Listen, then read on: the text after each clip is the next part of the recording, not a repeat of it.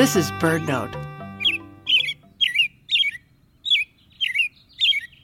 That pair of robins that keeps coming back to your yard to nest every year, they might not be the same two birds.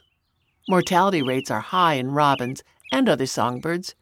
American robins have about a 50-50 chance of living through the year. If a young robin makes it through its first winter, its chances of survival go up.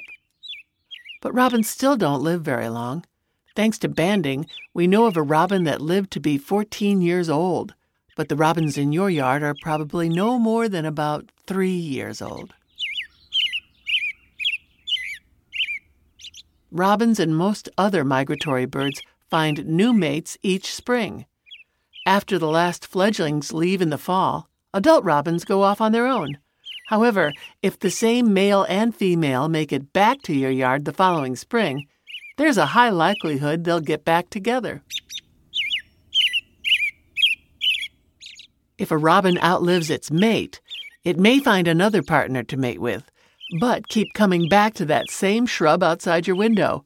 So over the years, you've probably had many different sets of robins in your yard, even if it looks as if the same pair of robins has returned. For BirdNote, I'm Mary McCann. What's your favorite bird? You'll probably find a story or two about it at birdnote.org. Come take a look.